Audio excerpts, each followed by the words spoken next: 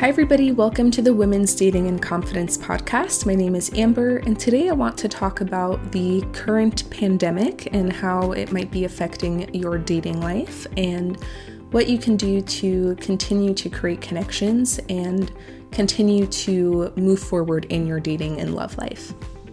So this might feel like it's coming out a little bit late to the party.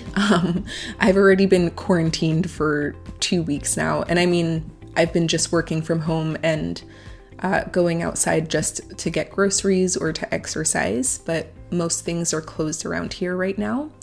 And I wanted to make sure that I had some client sessions first before posting something about this, because I wanted to see what was going on in my clients' lives during the pandemic and see what specific challenges were coming up. And it was very different for different people.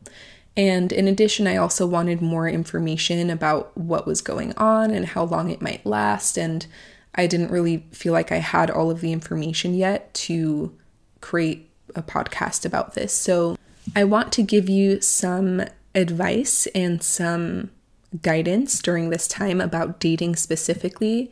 This episode is not going to be about health or politics or the economy, because I'm not the best source for information about that, and you should be looking to your local government to inform you of what to do in terms of if you're allowed to meet people and that kind of stuff.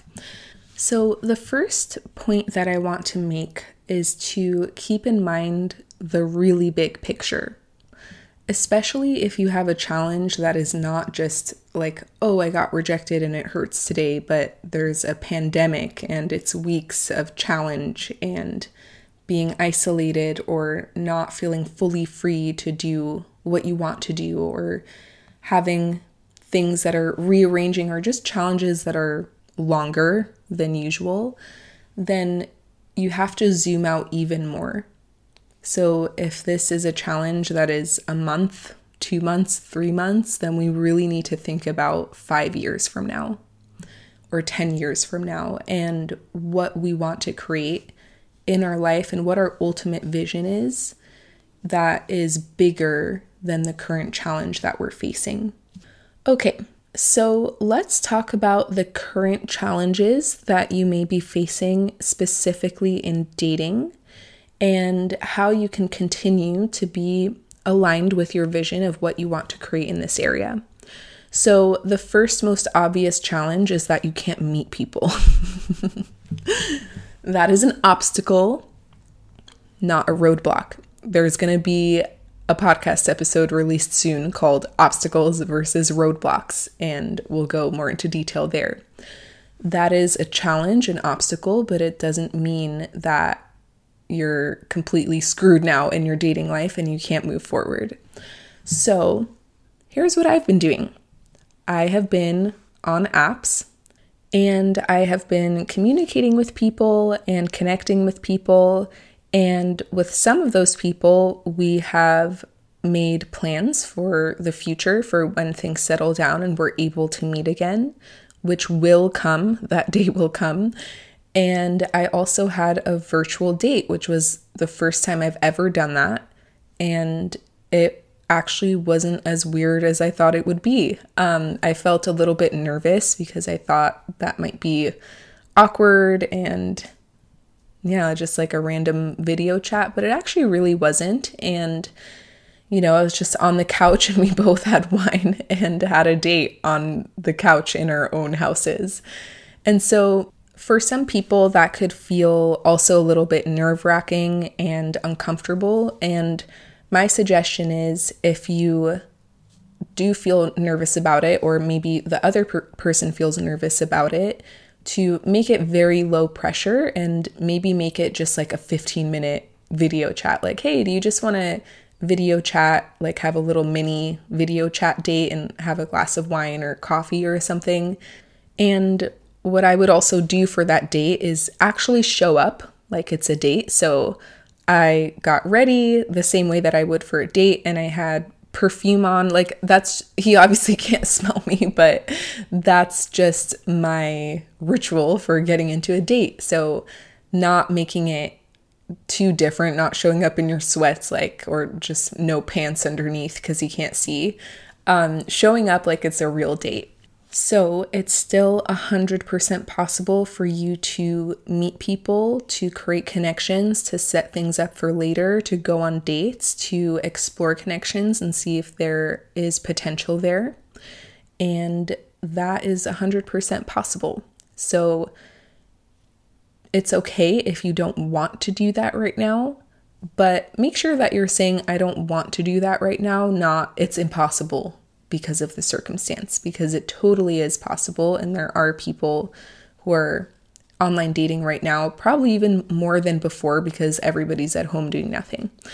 So that's one thing. Another big challenge that is coming up for a lot of people is the feeling of loneliness because we feel more isolated. We're not able to hug people or go out and about and see people, and we're in our house, and it can really heighten that feeling of, man, like I wish I had a quarantine partner.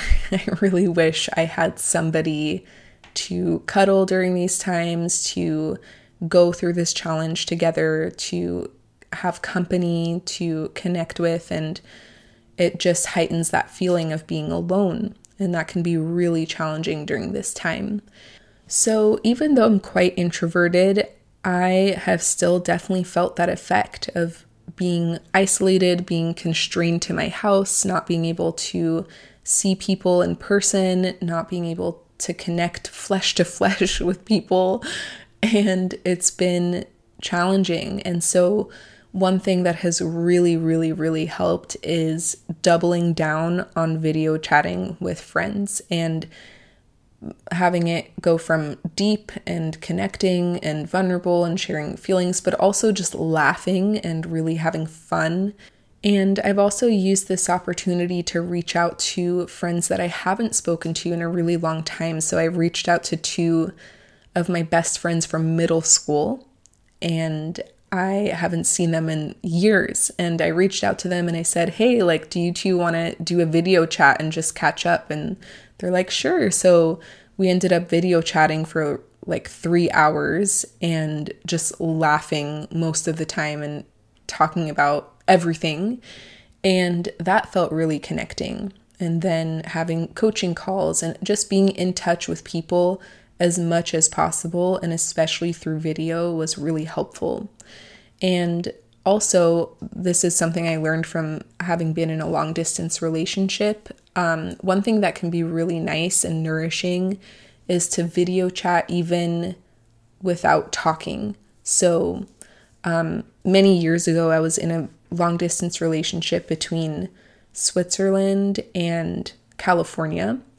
And one thing that we would do is just have the video on while we were doing separate things. So I would sometimes even take a nap just while he was like doing work, or I'd be cooking and he'd be watching TV, and we were just kind of there with each other. And it seems so random, like it wouldn't make a difference if you're not talking, but it actually felt really connecting. And actually, this is really cute. One time when we were doing that, I took a nap, and there was a huge time difference as well. So he had to leave at some point, but he left his house and he kept the video on.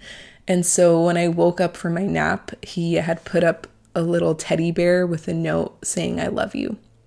So that was so fucking cute. And it was really nice to wake up to that, even though he was miles away.